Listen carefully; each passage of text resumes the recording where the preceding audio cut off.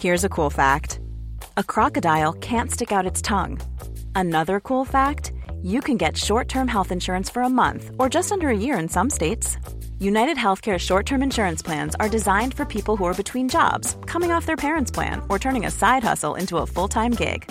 Underwritten by Golden Rule Insurance Company, they offer flexible, budget-friendly coverage with access to a nationwide network of doctors and hospitals. Get more cool facts about United Healthcare short-term plans at uh1.com. Many of us have those stubborn pounds that seem impossible to lose, no matter how good we eat or how hard we work out. My solution is PlushCare. PlushCare is a leading telehealth provider with doctors who are there for you day and night to partner with you in your weight loss journey. They can prescribe FDA-approved weight loss medications like Wegovy and Zepbound for those who qualify. Plus, they accept most insurance plans. To get started, visit plushcare.com/weightloss. That's plushcare.com/weightloss. Across the UK, online, on DAB, and on your smart speaker. The Independent Republic of Mike Graham on Talk Radio.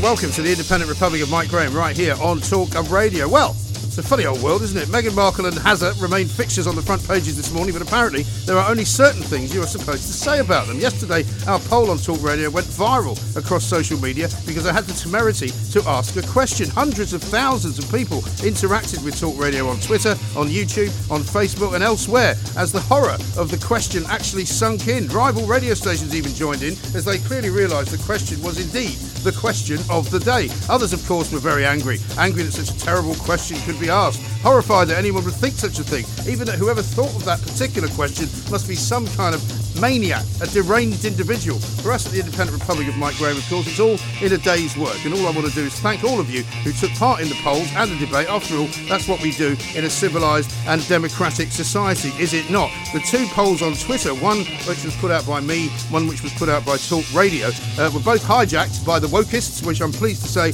resulted in the fact that the answer to the question, should we strip Harry and Meghan of their British citizenship, the answer was a very firm no. But the true poll, which is on YouTube and has not been interfered with or fiddled with by the wokies, has actually got a much different result. Yes, 64%, no, 36%, 39,000 people voting in that, and you can still vote in it now. So if you still feel as if you're so woke you have to affect the outcome of a poll and then make fun of me and say, haha, the poll didn't turn out the way you wanted, did it? Well, actually it did, because what I wanted to do was to start a debate. What I wanted to do was have as many of you as possible to interact with us. So because we've got so many of you interacting with us, I would say, actually, it was a great success. This morning, we're kicking off with Brendan O'Neill, though, from Spiked Online, with his take on what people are so frightened of, why so many fundamentally misunderstand the term free speech, and why some people, largely on the left, want to silence some other people from saying things. 0344 499 1000. And let me explain something to you. I'm not trying to silence Meghan Markle. I'm not trying to silence Prince Harry. I'm not trying to silence anyone. But free speech is about saying something and letting somebody else say something about what you said. I don't care if people want to criticise me, but I don't think it's right to say that I shouldn't say things. Is it? Coming up, we'll be discussing why it takes 200,000 quid to refurbish Downing Street every few years and why the Prime Minister is so scared of upsetting his fiancée by telling her, no, you can't do it, Carrie. Plus, we'll get the latest on the vaccine blocking by the EU and the holiday destinations demanding that you have 2 jabs before you can go there. We're also looking at the defence review today, why English regiments are getting hit harder than Scottish ones by budget cuts, and why there's a good news for the Scotch whisky business. As ever, of course, we need to hear from you. What are you hearing? What are you doing this weekend? Are you preparing your children for school next week? Big debate early on this week about mask wearing in schools. What are you going to do? 0344 499 1000. Because it's Friday, it's Perrior Awards time. Marta Malagon is back in the hot seat, and we'll hear from a member of Team GB about a charity venture that's designed to help grassroots sport. You're listening to me, Mike Graham, right here on the fastest growing radio station on the planet. It is, of course, Talk Radio. Mid-morning with Mike Graham. Talk Radio. Without further ado, and slightly later than advertised, let's talk to Brendan O'Neill, editor of Spiked Online. Brendan, very good morning to you. Hi, Mike. How's it going? Yeah, very well indeed. What a great day I had yesterday. So much fun being hurled abuse at. I actually do quite enjoy it. You know, people don't think I'm telling the truth when I say that, but I find it really, really funny that people get so worked up about something so simple as a question. It's quite remarkable, isn't it? Yeah, people get worked up about so many things these days, the simplest things, and is, as you say, even just posing a question. Now, my view, I don't think Harry and Meghan should be stripped of their citizenship. That's it, right? You're off. Absolutely, That's it. You're finished. You can't say any more. We're going to cancel the interview. Everyone should be able to ask that question, to promote that question, to hold a poll. But the problem is, I mean, there are two problems here, really. First is that people don't take freedom of speech seriously anymore, and they want to shout down anyone and silence anyone who says something that they find disagreeable. And also, Meghan Markle has become like this holy figure in woke circles. She's the saint of wokeness. You know, she's the unquestionable, untouchable goddess of all this nonsense. And no one is allowed to blaspheme against her. Anyone who criticizes her is accused of being racist. Anyone who takes the side of the Queen rather than Meghan Markle, apparently that's a bad thing to do. You're a wicked person. You're doing it because you're prejudiced. She's become this saintly figure for the woke set who we're not allowed to raise questions about. And I think that's part of the reason why your poll caused such a meltdown amongst these people. And what they don't realise as well is that she's rather clever, is Meghan, because what she's doing is making an entire industry out of that fact, out of the fact that she is revered by these idiots, right? And the fact that she's absolutely making a fortune on the basis of creating this image for herself. Because now, whenever somebody says, well, what about these people over here who say they were bullied by her? Well, they're obviously liars. They're obviously making it up. It's obviously a smear cooked up by the ghastly royal family. Exactly right. I mean, she's going to make a fortune out of this. She's going to become a globe-trotting virtue signaller. And I think that's partly her long-term plan. And, you know, the clips that we've seen so far from Meghan talking to Oprah, I mean, this really sums up identity politics and the grotesqueness of identity politics. Because what we have here is a duchess in the luxurious surrounds of an unimaginably expensive mansion in California, telling one of the wealthiest women in America how much of a victim she is, how oppressed she is, how terrible her life as a royal was. You know, this is pathetic. This is ridiculous. And it demonstrates that identity politics is really a ruse for the privilege to pretend to be oppressed, for well-off, well-connected people to claim that they are being bullied by the public, they are being oppressed by the public, they are the great victims of our time. In fact, Meghan has an incredibly nice life, a very comfortable life. She's not a victim, but she plays that card because that's what the woke crowd needs to hear, and that's the platform upon which she can become even more famous. So that's the strategy long-term, I think. And the story effectively also is one of, as I said yesterday, kind of high school dimensions. You know, she's basically saying, people are saying nasty things about me behind my back. I mean, that's the story. That's exactly right. And, you know, the thing is, this is what really irritates me about the Harry and Meghan story. This idea that the Brits turned against her because she's not white, because she's a woman of colour. I mean, it's completely untrue. I know it seems like a long time ago now, but when she first got engaged to Harry and when they got married, there was a lot of support for Harry and Meghan. There was a lot of love for them, actually. Loads and loads of people watched the wedding. We thought, great, this is going to be a new, and also nice addition. People like that kind of thing. People like happy endings, regardless of what the reputation of this country is. People love a decent wedding. They like a bit of celebrity. They like a bit of glamour. And I think people generally thought they were a very cool couple. Absolutely. Absolutely right. They thought, this is an attractive woman. Harry's happy. The royals have taken her in. It's great. People only started questioning her and criticising her when it turned out that she wanted to use the royal platform to lecture the rest of us constantly about climate change and feminism and mental health and all these other pet issues that she has.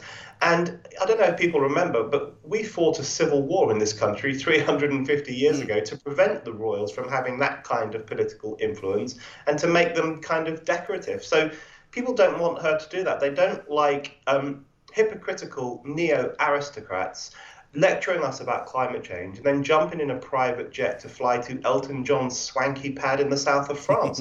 But that was all right, wasn't it? Because he paid some kind of carbon offset company to plant a couple of trees in the Amazon. That's right, yeah. If you're super rich, you're still allowed to fly because you can pay loads of money to plant some trees. So it was that kind of hypocrisy. It was that almost decadent elite hypocrisy, you know, that of kind of Marie Antoinette style of politics that Meghan pursues. You know, I can fly around the world and I can do all these things because I'm important and good. But you lot should have fewer holidays, fewer children, and stop being so eco-unfriendly. it's that kind of thing that started to get on people's nerves. It had nothing whatsoever to do with race. No, of course not. I mean, somebody actually tweeted at me yesterday saying, oh, so it's all right when Priti Patel bullies people, but it's terrible when Meghan Markle does it. And I said, well, thank you for at least explaining to me that it's clearly not about race then.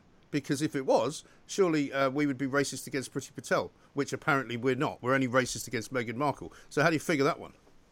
I think the Priti Patel, I was thinking about that this morning, the difference between how Priti Patel is discussed in the media, particularly by the kind of woke left people, and how Meghan Markle is talked about, because it really demonstrates that political correctness will only paint you as a victim of racism if they like you, if they like what you say, if they like what you represent. So they like Meghan Markle, she's switched on, she's right on, she has all the right views, so they will protect her from criticism. But they loathe Priti Patel because she's an ethnic minority woman who has right-wing views, who has pretty firm law and order views, and that's not apparently how Asian women are supposed to think. They're supposed to think like the woke set tells them to think.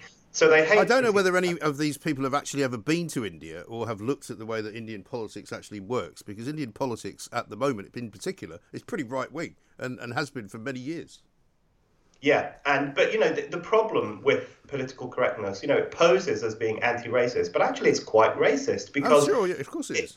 Yeah, and it basically says to ethnic minority people, to people from that background, you have to hold a particular view, you have to agree with us, all black people must think the same thing, all Asian heritage people must think the same thing, and if they don't, there's something wrong with them, and we will call them a coconut or an Uncle Tom, or we will say that they have sold out to whiteness. I mean, this is racist. Or sometimes an awful lot worse than that, as Calvin Robinson will tell you. But the other thing that I find amazing is people's fundamental misunderstanding of free speech, because an awful lot of the comments I got yesterday were from people saying, oh, yeah, what a snowflake you are. You want to cancel people. You want to stop them from being able to say stuff. And that's not at all what I said. All I said was, you know, this is a couple who are saying some ridiculously dangerous and horrible things about the royal family, and I think they should be criticised for it. Not that they shouldn't be able to say it. And people make that mistake quite a lot. They think that because you're criticising someone, you're trying to silence them. I'm not trying to silence anyone.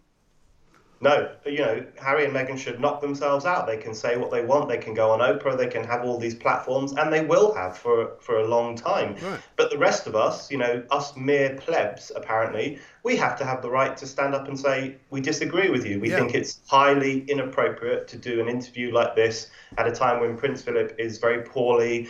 The royal family's got a lot on its plate. This is not the best time. This is not the best thing to do. People are making those kinds of criticisms. They're perfectly legitimate criticisms. It's not about silencing Harry and Meghan. You know, good luck with anyone who wants to try and do that.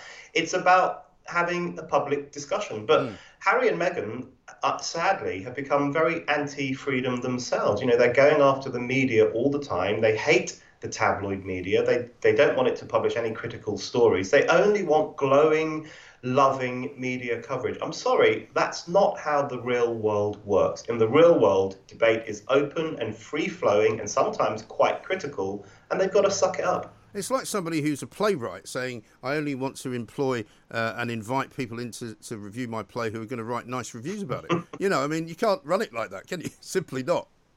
Exactly. And if you're going to be a public figure, especially a public figure who's quite opinionated in the way that Meghan is, who often talks about herself and her experiences and how wise she is. If you are, you know, even in the recent statement she did in response to Buckingham Palace, she said she's going to continue with her campaign to spread compassion around the world. I mean, if you're going to adopt this saintly persona, you know, this persona of like a modern day Jesus going around the world spreading compassion to the masses, if you're going to do something as pompous as that, you are going to be criticized. There's going to be pushback. So Harry and Meghan need to grow up and recognize they're not victims. They're actually incredibly privileged, and public debate means that people are going to criticize them. Yes, I'm afraid so. And also, I'm not sure the world's ready for any more spreading of her compassion, because the last time she tried it in Kensington Palace, there's about 10 people lining up to say she was a horrible bully. You know, and I'm sorry, if there was one person saying it, I might believe that it was a bit of a jumped-up story.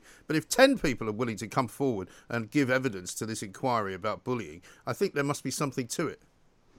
Well, I think I have no doubt in my mind that Meghan Markle is hard-nosed and a go-getter, and she knows what she wants. And it's often the case with people who are super woke. It often turns out that behind the scenes, they can be pretty ruthless, right? They can be pretty ruthless if they don't get what they want. I mean, look at what happened to Ellen DeGeneres' show in the US. That got completely buried in accusations of bullying, and Ellen apparently is, the queen of wokeness in America, has all the right views, does all the right things.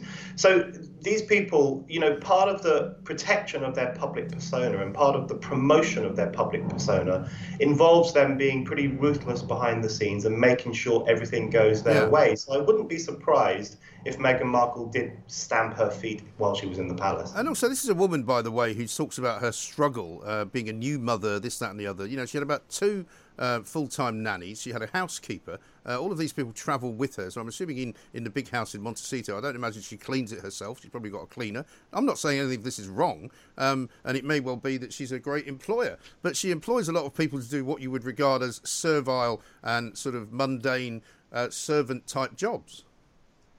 Yeah, and, for her to play the victim card and to claim that her life is very hard and that she was going through all this while she was pregnant and while she was raising her young son, at a time when millions of people are losing their jobs, when millions of mothers have been locked at home for a year on end, looking after kids, often in small flats with no gardens and a declining income, it's just not going to wash, right? People are really struggling at the moment. People are having a hard time and people don't know what the future holds for them. The last thing they need is to switch on their TV and see this grotesquely wealthy woman sitting in the gardens of a mansion and telling us all how horrible her life has been. We don't believe it, and there are far more people we should feel sorry for before we feel sorry for Meghan Markle. Yeah, I mean, I can't imagine the inner city combinations of different populations in America looking upon this with any great sort of sense of awe either, because if you're living in sort of downtown Detroit or Chicago, where about 5 people are killed and shot dead every single Saturday night, if not more, I don't think you're going to go, oh, I feel really sorry for her. I'm so sorry that she's had such a terrible life. But do you think some of this, Brendan, is the result of the politicisation of our politicians, if you like? Because I had a politician on, a Tory MP the other day, and he used phrases that I had to keep pulling him up on. Like, for example, everyone agrees that we should have a greener economy. And I said, excuse me, everybody doesn't actually agree with that. And he corrected himself. He said, no, you're quite right, I shouldn't say that. But a lot of politicians now speak in these kind of terms that everyone agrees with this. And if you don't agree with it, you're therefore some kind of misanthrope. Exactly right. There is this presumption now. There are certain views everyone must hold, and if you don't hold them, there's something wrong with you. So, for example, if you don't believe that the economy should be green, I don't believe it. I think our emphasis should be on growing wealth and creating more jobs and industrialization and nuclear power. I don't think we should have a Green New Deal. If you don't go along with that, you're a climate change denier. If you criticize any aspect of transgenderism, you're transphobic.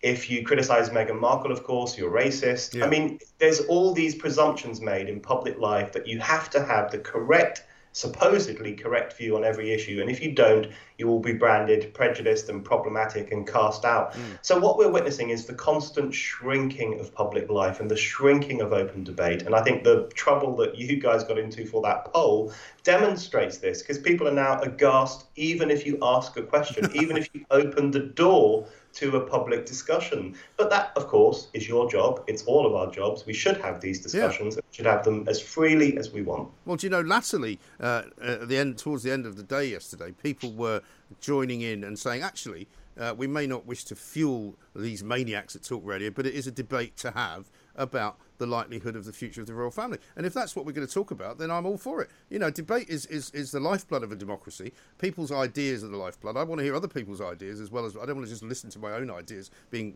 projected back to me. As you said, you don't agree with what I suggested yesterday, and that's absolutely perfectly fine. But the more that we talk about it, the better outcome we will have. Absolutely. That's always the way. This is the great thing about freedom of speech. Freedom of speech is the way in which we can work things out. We can decide who's right, who's wrong. We can weigh things up. We can invite as many voices as possible into the discussion.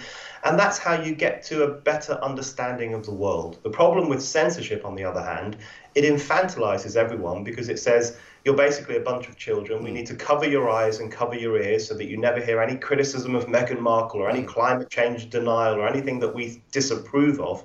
And it turns us into a bunch of children who are just waiting to be told what to think. We should always defend freedom of speech because it enlivens society and it makes society a better place. But isn't it ironic that those saying that we mustn't allow people to hear these terrible ideas and terrible opinions are the ones who are actually pushing their opinions on everybody else and saying, you have to agree with me? That's the hilarious thing about the culture war at the moment is that you can have it's always the right who are accused of starting a culture war. So you can have people on the left promoting the ideology of gender fluidity and making everyone use the correct pronouns and forcing us all to bend the knee to Black Lives Matter and tearing down statues and putting pressure on cultural institutions to flagellate for the crimes of history. The left does all of that stuff all the time. But as soon as someone puts his hand up and says, I don't think we should tear down that statue, I don't think we should cancel that person, they are accused of starting a culture war. So the left is engaged in a culture war every single day, a culture war against freedom of speech, against common sense, against the science of biology. And yet, if we push back, they say that we are the culture warriors. So there's an extraordinary double standard on this, which makes me laugh. It is amazing, Brendan. I'm glad you're laughing. I'm glad I'm laughing. I'm glad lots of people are laughing. The sensible people are laughing, but they're also thinking. And that is what we do here at Talk Radio. We think, we speak, we debate, but we also quite enjoy it. Mid-morning with Mike Graham. Talk Radio. The Independent Republic of Mike Graham on Talk Radio. I see Pope Francis arrived in Baghdad. Not quite sure why. We'll see what we can find out about that, because apparently it's the first time the Pope has ever gone to Baghdad, or Iraq even. So we'll bring you a bit of that, I dare say, over the course of the weekend here at Talk Radio. Right now, though, we're going to talk about something a little closer to home, Scotch whisky, to be precise, because last night there was some very good news for the whisky business. The US has suspended tariffs on single malt Scotch whisky, along with cheese, cashmere, other bits of machinery. They put these tariffs on in a bit of a retaliatory strike, something to do with Airbus, but they've now said that they're going to remove them. And so basically it means that Scotch will be cheaper to buy in America. So we're going to talk now to Graham Littlejohn, Director of Strategy and Communications at the Scotch Whisky Association. Graham, very good morning to you. Morning, mate. Thanks for having me. Not at all. Thanks very much indeed. Were you sort of dancing in the streets of Edinburgh, as they say in rugby parlance? I certainly enjoyed a dram to celebrate last night. This was very good news for the Scotch whisky industry. These 25% tariff on single malt Scotch whisky has been in place to the United States now for 16 months, right. And it caused a huge amount of damage to the industry, over £500 million worth of lost exports to the United States alone. So removing the tariff is a real boost to the industry and gives us the breathing room to try and recover, not just from tariffs, but also from the COVID-19 pandemic. Sure. So what's been the effect then of the tariffs? Has it meant that wholesalers haven't ordered as much Scotch, or you haven't been able to supply as much, or what? I think there's three main effects of it. One is, as I've said, that those export losses, £500 million lost in the last 16 months alone. The other impact is distribution in the United States. Some of the smaller distillers who almost exclusively deal with single malt and almost exclusively export to the United States are unable to get distribution deals. So that reduces the number of Scotch whisky brands available in the US market. And then I think the third one is market share. Other whiskies and other spirits in the United States haven't had to face that 25% tariff, so they are able to take market share away from Scotland's national drink, and that's something that we will need to build back in the months ahead. Yes, I mean, I suppose given that most of the bars, or a lot of the bars in the US where you would normally expect people to buy Scotch, weren't open, which would have also presumably had quite a big hit and a big effect as well on sales. The reduction in hospitality across the world in the UK, the US, and other global markets has impacted Scotch whisky. But actually, spirits have been quite robust in the US market over the last year or so, especially in that off-trade space, that retail space. And Scotch whisky hasn't been able to keep pace with the other whiskies and other global spirits in the United States because of that tariff. It's a real drag on the market. So having that removed yesterday, suspended for 4 months, as you outlined, gives us the opportunity to get back up to full speed in that really important US market. And in terms of, I know this is a difficult one to answer maybe because everything's a different price and some scotches are more expensive than others. But I mean, what was, for example, the effect of the tariff on the sale price of say, a bottle of Dalmore or something like that? Well, a tariff, for your listeners, a tariff is effectively a tax. It is a 25% tax on an imported product to the United States. So naturally, prices have to increase for companies to remain competitive. But that means that US consumers are having to pay over the odds for Scotch whisky. And the US is a phenomenally important market. It's a very educated market when it comes to Scotch whisky. They have a long-standing love affair with Scotch whisky. So they would be shocked to see Scotch whisky at a higher price. But that was not the fault of the industry. That was the fault of the tariffs. And that was resulting from this aerospace dispute over subsidies to Airbus, as you described, Mike. Right. And that's something that was unfair and unsustainable. And we were paying the price for that. Yeah, that seems unfair indeed. So say a $40 bottle of Scotch would have then cost $50, in other words. There is undoubtedly impact on the price of it, and different distillers will take different decisions when it comes to pricing. But the overall impact is to reduce the amount of Scotch whisky for sale in the United States, reduce the consumer choice that they have, and yes, to increase the price of Scotch whisky in the round, and that makes us less competitive versus those other products which are on the market. Right, and I mean there will be those who would say this is partly down to Brexit, obviously, because the tariffs are different now from different parts of the world. What have you found? What's been the experience post-Brexit for your guys and their exports? Well, I think the first thing to say about the US tariffs is that this was down to Liz Truss and the Department of International Trade having that trade flexibility after leaving the European Union at the end of 2020. The tariffs which came off yesterday on Scotch whisky, on Cashmere, on Stilton, on JCB and other UK products, it only relates to the UK at present. There are still US tariffs on EU products because the EU has not reached a similar deal with the US over the Airbus-Boeing dispute. So that's a real bonus. That is the flexibility of the post-Brexit trading world which we're in. And then there are some other opportunities which the Scotch whisky industry looks ahead to, particularly in India. India is the biggest market for whisky in the world, but currently Scotch whisky only has 1% of that market because we have a very high tariff in India, 150% in the Indian market. And Liz Truss and others in the UK government, we hope, will make a real push later on this year to reduce that tariff, and therefore we can get more Scotch whisky into India as well. Yeah, India's a great place for whisky. I remember hearing a great story when I was there many years ago about when the Russians and the Americans were always trying to sort of vie for intelligence reports, and the Indians had bought some tanks from the US, and the Russians had wanted to find out what the tanks' blueprints were like, and they managed to get them by bribing a Defense Department official with a case of Johnny Walker Black. Because it was so hard to get, and he was willing to give it all up just for a case of whiskey. Well, Scotch whisky is loved around the world. India, among them, India is still £100 million market to Scotch whisky, even though it is at a low level of market share. Yeah. If we can get more Scotch whisky into India, that's going to be more jobs and more investment across the UK. Absolutely right. Well, Graham, good news. Thank you very much indeed. Nice to get a bit of good news on the trading front. Graham Littlejohn, Director of Strategy and Communications there from the Scotch Whisky Association.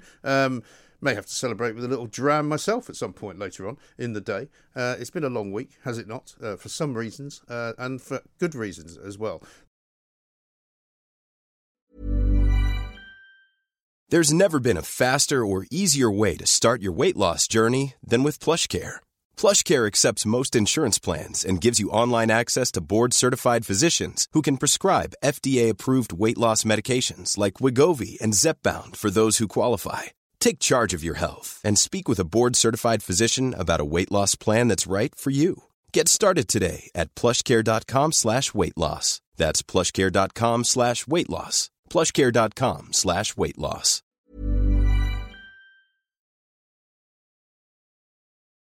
Mid-morning with Mike Graham. Talk Radio. Now, in these difficult times of Zoom calling, we're going to do something that we don't do terribly often. We're going to have two different people on two different Zoom calls talking to me, hopefully with some sense being made of it all by myself. David Drano and Natalie Hurdley, a very good afternoon to you. Welcome. Hi, Mike. Nice to meet you. Thanks for coming on. Nice to meet you as well. David, tell us, first of all, if you can, a little bit about the Sports Business Club and what it's about. Yeah, hi, thank you, Mike. Well, it actually originally came about, I co-own a semi-professional sports club in Kent called Gillingham Town. Right. And obviously when lockdown happened and the season was abolished, you can't ask your sponsors for more money. But then when we did open the ground, we couldn't have any spectators, so who's going to pay? Right. So we came up with an idea of engaging local businesses into sport and set up a business-to-business network, because businesses will still part with cash if they're going to get some business and some money back. So long story short, we asked businesses for a few £100s a year to come into a networking service set up in Kent. It was so successful, we raised enough money to run our club for a year within 3 weeks. Wow. So I was asked by a few people on local football associations and other sporting if we could launch it nationally. And on the 1st of September, we did so. And we're now funding over 100 sports clubs, over 40 charities.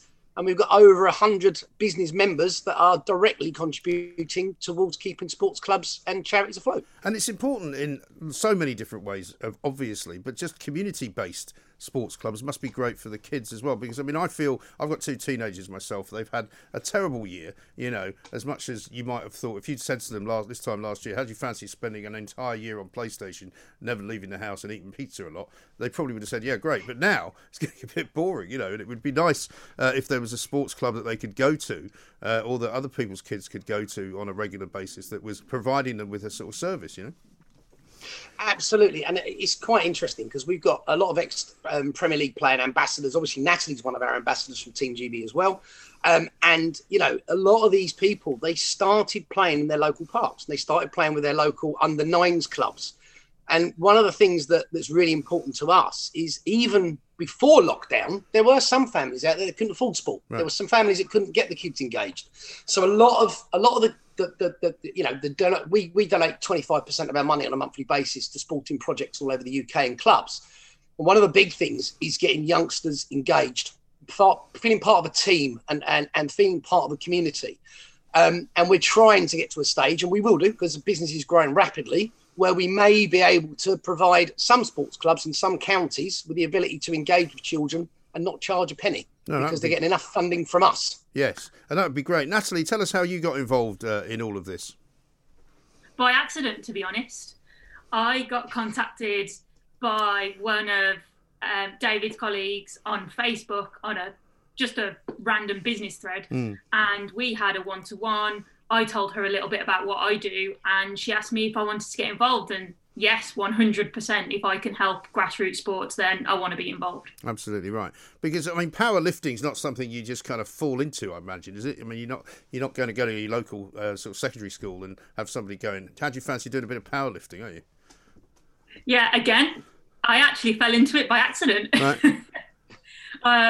I was training in my local gym, and the Team GB coach just approached me and said, I think you should train with us. I think you'll be really good. And after turning him down for about 4 months, I finally gave in and fell in love with it. Right. So what, was he watching you lifting weights or something? Yeah. Right. He was just watching me go about my daily routine in the gym. Yeah. And so how have you managed to keep that up while lockdown's been going on? It's been really tough. I've had to drop the amount of weight that I'm lifting quite a lot, and just add a lot more reps into it, a lot more volume, just because of the safety aspect of the sport. Usually we have somebody who can spot us, so somebody there to help us if we get stuck. So in terms of lifting heavy weights, it's not something I've just not been able to do from a safety aspect. Yes. And so what do you do with David and the organisation itself? What you're sort of obviously an ambassador. What do you tell people? I just spread the word. I do a lot of business networking myself, and it's actually become part of my own business pitch when I am talking to every business, because I think what David's doing and the team's doing is hugely important. And the majority of people are affected by sports in some way or another. And it's not just kids' sports, it's adults as well. If you've got a couple of people who go five-a-side every week for their mental health, then they're getting affected too. Yes, that's right, isn't it, David? Because so much has kind of ground to a halt. I mean, you see plenty of people, you know, running and jogging and cycling, but the gyms have been closed. I mean, Boris Johnson launched this campaign yesterday to get everybody fitter. But I said, well, why are the gyms still shut if you can do that? What can people actually do at the moment in terms of sports clubs? Spot on. I completely agree, Mike. You know, and with the fact that you can open supermarkets which have got air conditioning and they're spreading the same breath all around for hundreds of people, but you can't have a socially distanced and responsible gym open for people to get active. I mean, it's a difficult thing to handle, but there is a little double standards in what is open and what isn't. But at the moment, you know, you can go for walks. Of course you can. You can go for runs and other bits and pieces, but I mean, it's like we actually fund a wheelchair rugby club in Medway. Now, these people are not, you know, the disabled, it's not so easy to get out. You know that. It's not so easy to participate. And I think more importantly for people that are disabled, it's more being part of a community and actually getting out and doing things. So it's very tough at the moment. But look, you know, you can go for walks. A lot more people are getting involved in nature. You can go to personal training outside as long as only two of you and you keep them socially distanced. But it's incredibly difficult to keep active at the moment, isn't it? Yeah, it really is. But I guess it will start to get easier. We do seem to be seeing some light at the end of the tunnel, and maybe in a month or I'm sort of urging to try and move it all up a bit faster, because as the weather gets better, people are going to want to be out and about doing stuff, you know. And what you don't want to see is people get arrested for playing five-a-side football in a park. You know, it's just kind of mad. Because you can also, I mean, you can walk on a golf course, but you can't hit the golf ball, apparently. Well, that's crazy. Yeah, I know. I mean, golf, you would think, is one of those sports where you can. I mean, I've played golf with people where you literally don't see them from the tee to the green, you know, and then suddenly they remarkably make a four, even though they've been in the woods for like half the hole. But you know, so what are you hoping for, Dave, in terms of timings and when you can start up again, actually getting people out and doing things? Well, I think there's been an announcement that some of the leagues, football-wise and otherwise, can start again on the 29th of March. I know that because we've got we've got a female professional rugby player, Taz Bricknell's part of our group as well, as an ambassador, and they've started playing again. So the men's rugby were playing, but the women's weren't. Now the women's are playing again. And again, you go back to that double standards, unfortunately. But so they're now out and about again. But to be honest with you, I think it's going to be you're going to be kind of updated on a weekly basis, because we're not in control of what we can do and how we can do it. Other people are, and I'm not 100% sure these other people are. They say that they're interested in you getting healthy and your mental health, but when it actually comes down to delivering it and allowing people to take part safely in events, it's not forthcoming, is it, Mike? It's really not. And how about your situation, Natalie? I mean, obviously you have to remain fit and you have to keep training, because presumably at some point or other you'll be competing again. What does that look like for you? I'm just taking it day by day at the moment. I'm relying very heavily on my coach to keep me informed with what's going on in terms of competition dates and venues and things like that. As far as I'm aware at the moment, I will be allowed back with him and the team on the 12th of April and not before then. Yeah, that's when the pubs are opening. So I'm afraid, in my position, I'll be going in a slightly different direction. But what can you lift, Natalie? If that's not a stupid question, what do you actually lift? My overall total at the moment is 300 kilograms. Blimey, that's quite a lot, isn't it? For my size, it's quite good. Right, that is good. And when do you think you'll be competing again in a proper big competition? What I'm hoping for is to get to the British Championships, which is in August in Bristol. And then we've got the European Championships in Glasgow in September this year. So I'm hoping to enter both of those this year. Okay, well, let's hope that all runs along on the rails. And David, I mean, you've been doing this for a while. I think you should be very much congratulated for doing it. It's a great public service. And it's an example, I think, as well, isn't it, of what people have done in business, particularly since the lockdowns happened. I mean, I've got a lot of friends who have kind of been very good at moving around and finding other ways of not just making money, but creating services and helping people. And I think we can be quite proud of that in this country. I completely agree. And the thing is, being part of a networking group, is businesses are able to share what is successful for them and how they're coping. And look, you know, when lockdown does finish and when you're able to return to normal, how many people are actually going to return back to London? I mean, London is important. Yes, it's a big city, but actually a lot of these companies have realised that you can trust your staff to be at home. Yeah. And it might actually bring more money and more finances back to your local villages and your local high streets, because people are actually conducting business around the country now. So there are positive signs. But yes, if you don't change with the times, it's been a very educational time for businesses throughout the hasn't it? Yes, it really has. So how do people get in touch and find out what's going on in their sort of area, David? Right, so basically we've got a website which is quite simple, www.thesportsbusinessclub.co.uk. You can find myself on all social media, Facebook, LinkedIn, Instagram and Twitter. And alternatively, you'll find us in the news and the radio stations like yourself. Right, good. Excellent. Well, listen, it's great to speak to you. I'm sure we'll speak again at some point or other when things start moving along. Have you got any involvement with any of the schools opening up? I mean, are you able to do anything there? Because I know a lot of kids will presumably be doing some kind of sport shortly. Well, the interesting thing is that two very good businesses are part of our network. We've got Puma. So Matt Lockwood, who played professionally for Nottingham Forest, has brought Puma into our network, which is fantastic. And we're also dealing with the Enterprise Agency, which is an agency that helps schools on their syllabus and the type of things that they're going to need to do for people to go into different careers. And what we're hoping with Puma are going to be offering some free equipment and some free help to sports clubs, and we're obviously going through negotiations of how we do that at the moment. So sports clubs and schools. And we're going to basically put these institutions together. Because let me be blunt, I'm David Dueno. I know how to run a business network, but I do not know what's required in the school syllabus and for sports clubs across the UK. Right. So our job's just to put people in touch and spread the good work that they want to do. Great stuff. Well, good luck with it, and thanks for joining us, and thanks for talking to us, David Dueno and Natalie Hurdley, of course. Good luck with your future competition as well. 300 kilograms, that's an awful lot of weight to lift, isn't it? I mean, I'm not really much of a weightlifting aficionado, it has to be said, but that does sound rather a lot, does it not? Mid-morning with Mike Graham. Talk Radio. The Independent Republic of Mike Graham on Talk Radio. It's Friday, it's 12:51, and it's time for this.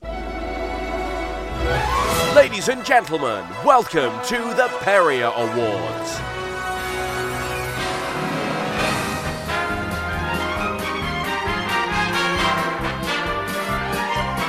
Full compliance in the back room there, but they went a little bit early. It was a bit of a full start. Well, I told them I was going to take their citizenships if they didn't comply. Well done. A lot of people moaning about that. It's amazing what upsets people, isn't it?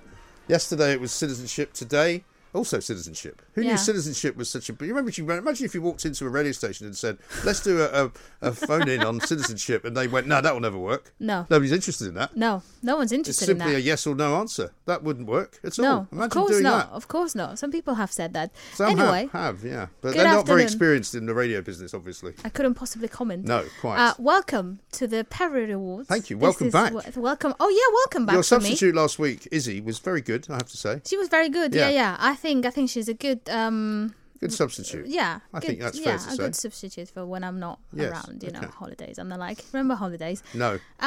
This is what we look back over the past week of the so-called Independent Republic of Mike Graham on Talk Radio and choose a favourite moment. Yes. Tradition says the first Perry goes to you. Thank you. It's the sound effect of the week. Yeah. You're listening to me, Mike Graham, right here on the fastest growing radio station on the planet. It is, of course, Talk Radio. Mid-morning with Mike Graham.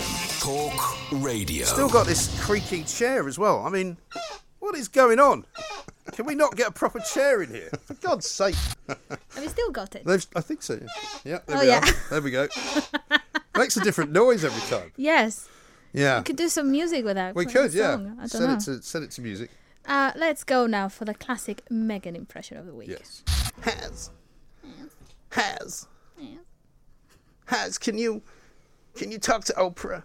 Can you tell Oprah about how difficult it's been for us? The struggle, barely surviving, just about getting by. Could you please tell her?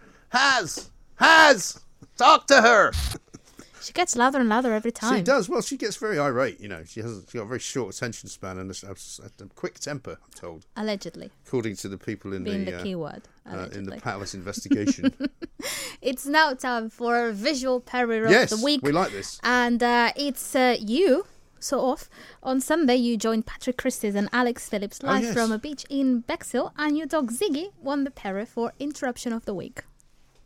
We can pay them that way, but it won't be as much, I can tell you that. I think people do want to go back to work because nobody is really meant to be living a life of leisure. You go insane in the end. You have to work, you have to make money, you have to contribute to the exchequer. Dog's starting to do some weird stuff on the pebbles here. I'm not quite sure what's going on there. But, listen, the point is this, right? Ziggy's going to be very happy when I see him later. Well, give him my regards. I will. You know that I love your dog. I know, and he's I'm great. heartbroken I haven't met him yet. I know. So Listen, it's going to have to happen. after lockdown, hopefully. Yes. And listen, don't say I don't spoil you, because this week there is a second Visual Perrior of the Week. Brilliant. And it's the James Larvin Visual Perrior for Technical Difficulties. It goes to friend of the show and chef Cyrus Todiwala. Well, let's speak to Cyrus Todiwala because the VAT cut for hospitality has been extended, which can only be, I would have thought, very good news for everyone in the hospitality business. Cyrus, a very good afternoon to you. Hi, Cyrus. Hello, Cyrus. Are you there? I can see you, but I can't hear you. We'll see if we can fix that. That's great. Poor old Cyrus. Larvin's gone into hiding now, you know. I think he's enrolled in the witness protection program. Well, listen, I wouldn't be surprised. No, it does feel like someone forgot to connect the sound. It does sound like that. It is something not for the first time. That happens every now and again. Yes. Now it's time to go live to our traffic and travel report. An update in Suffolk on the A12 near Wangford. It is closed in both directions. Where's that? With a G. It's in Suffolk, I think. Yeah. And speaking of traffic-related things, caller James in Oxted wins the Assumption of the Week. So I would have thought the cyclists was more in touch with nature and they're not stuck in their cars and just healthier kind of, they're just better. No, they all think they're in the Tour de France, right? So they pick up, they've got somebody that they know standing there with a bottle to hand to them. They drink it, they chuck it. And then they go, look, my name's Jean-Claude Killy or something, Although technically he was a skier, actually. I was just going to ask, is that a real person? He is a real person, but he was a downhill skier. I believe he was Austrian. Nice. Jean-Claude Killy. See, I only knew two Jean-Claudes, Van Damme and Juncker. That's it. Yes. Well, that's two quite good ones. Yeah. Yeah, I'm sure there are others. Yeah, probably. We could do a whole show on it, maybe. Maybe. Ask your friend over the other side, see what she thinks. And now, for what I've called Top Banter with Simon Calder. Top Banter. If I, for example, have to go to the dentist tomorrow, right, I have to go to Harley Street for that because that's where you would expect me to go to the dentist. Now, I don't live anywhere near Harley Street and I don't work anywhere near Harley Street, but I've got to go there. So I'm allowed to go there because it's medical assistance, presumably. Yep, absolutely. Yes, exactly right. But what if I was going? But what if I was going for cosmetic work? Then what? A cosmetic dentistry or cosmetic surgery? Which are you having? Or maybe you're having the complete. I mean, as you can see, I've had a lot of work done, Simon. This look doesn't come cheap. It's true. Top band. Very good. We do like Simon. We love Simon Calder. And finally, and for the very first time, off to breakfast for the Oops, Julia forgets how to speak Perrior Award. You were former Chief Secretary, the Shadow Secretary to the get the words out to the Treasury. That's great. Happens to the best Brilliant. of us. Can we have that one again, please? Yeah, go on then. I like that one. You were former Chief Secretary, the Shadow Secretary to the get the words out to the Treasury. If you tried to say that, you couldn't. Like that. No, there goes the chair again. Sorry. I think we're having far too much fun. I think so too. Yeah, I think so too. It's very late. I'm very late, so I'm just gonna say thank you. That's all for the Perrior Awards. There'll be more next week. Thank you. The Perrior Awards on Talk Radio. Talk Radio. Across the UK, online, on DAB, and on your smart speaker. The Independent Republic of Mike Graham on Talk Radio. If you enjoyed that, be sure to catch the whole show 10 till 1, Monday to Friday on Talk Radio via DAB, online, or via the Talk Radio app. And if you have an opinion on the stories we cover, we'd love to hear from you. Call us on 0344 499 1000 or tweet at Talk Radio during the show to have your say. Mid-morning with Mike Graham. Talk Radio. Planning for your next trip? Elevate your travel style with Quince. Quince has all the jet-setting essentials you'll want for your next getaway, like European linen, premium luggage options, buttery soft Italian leather bags, and so much more. And is all priced at 50 to 80% less than similar brands. Plus, Quince only works with factories that use safe and ethical manufacturing practices. Pack your bags with high-quality essentials you'll be wearing for vacations to come with Quince. Go to quince.com/pack for free shipping and 365-day returns.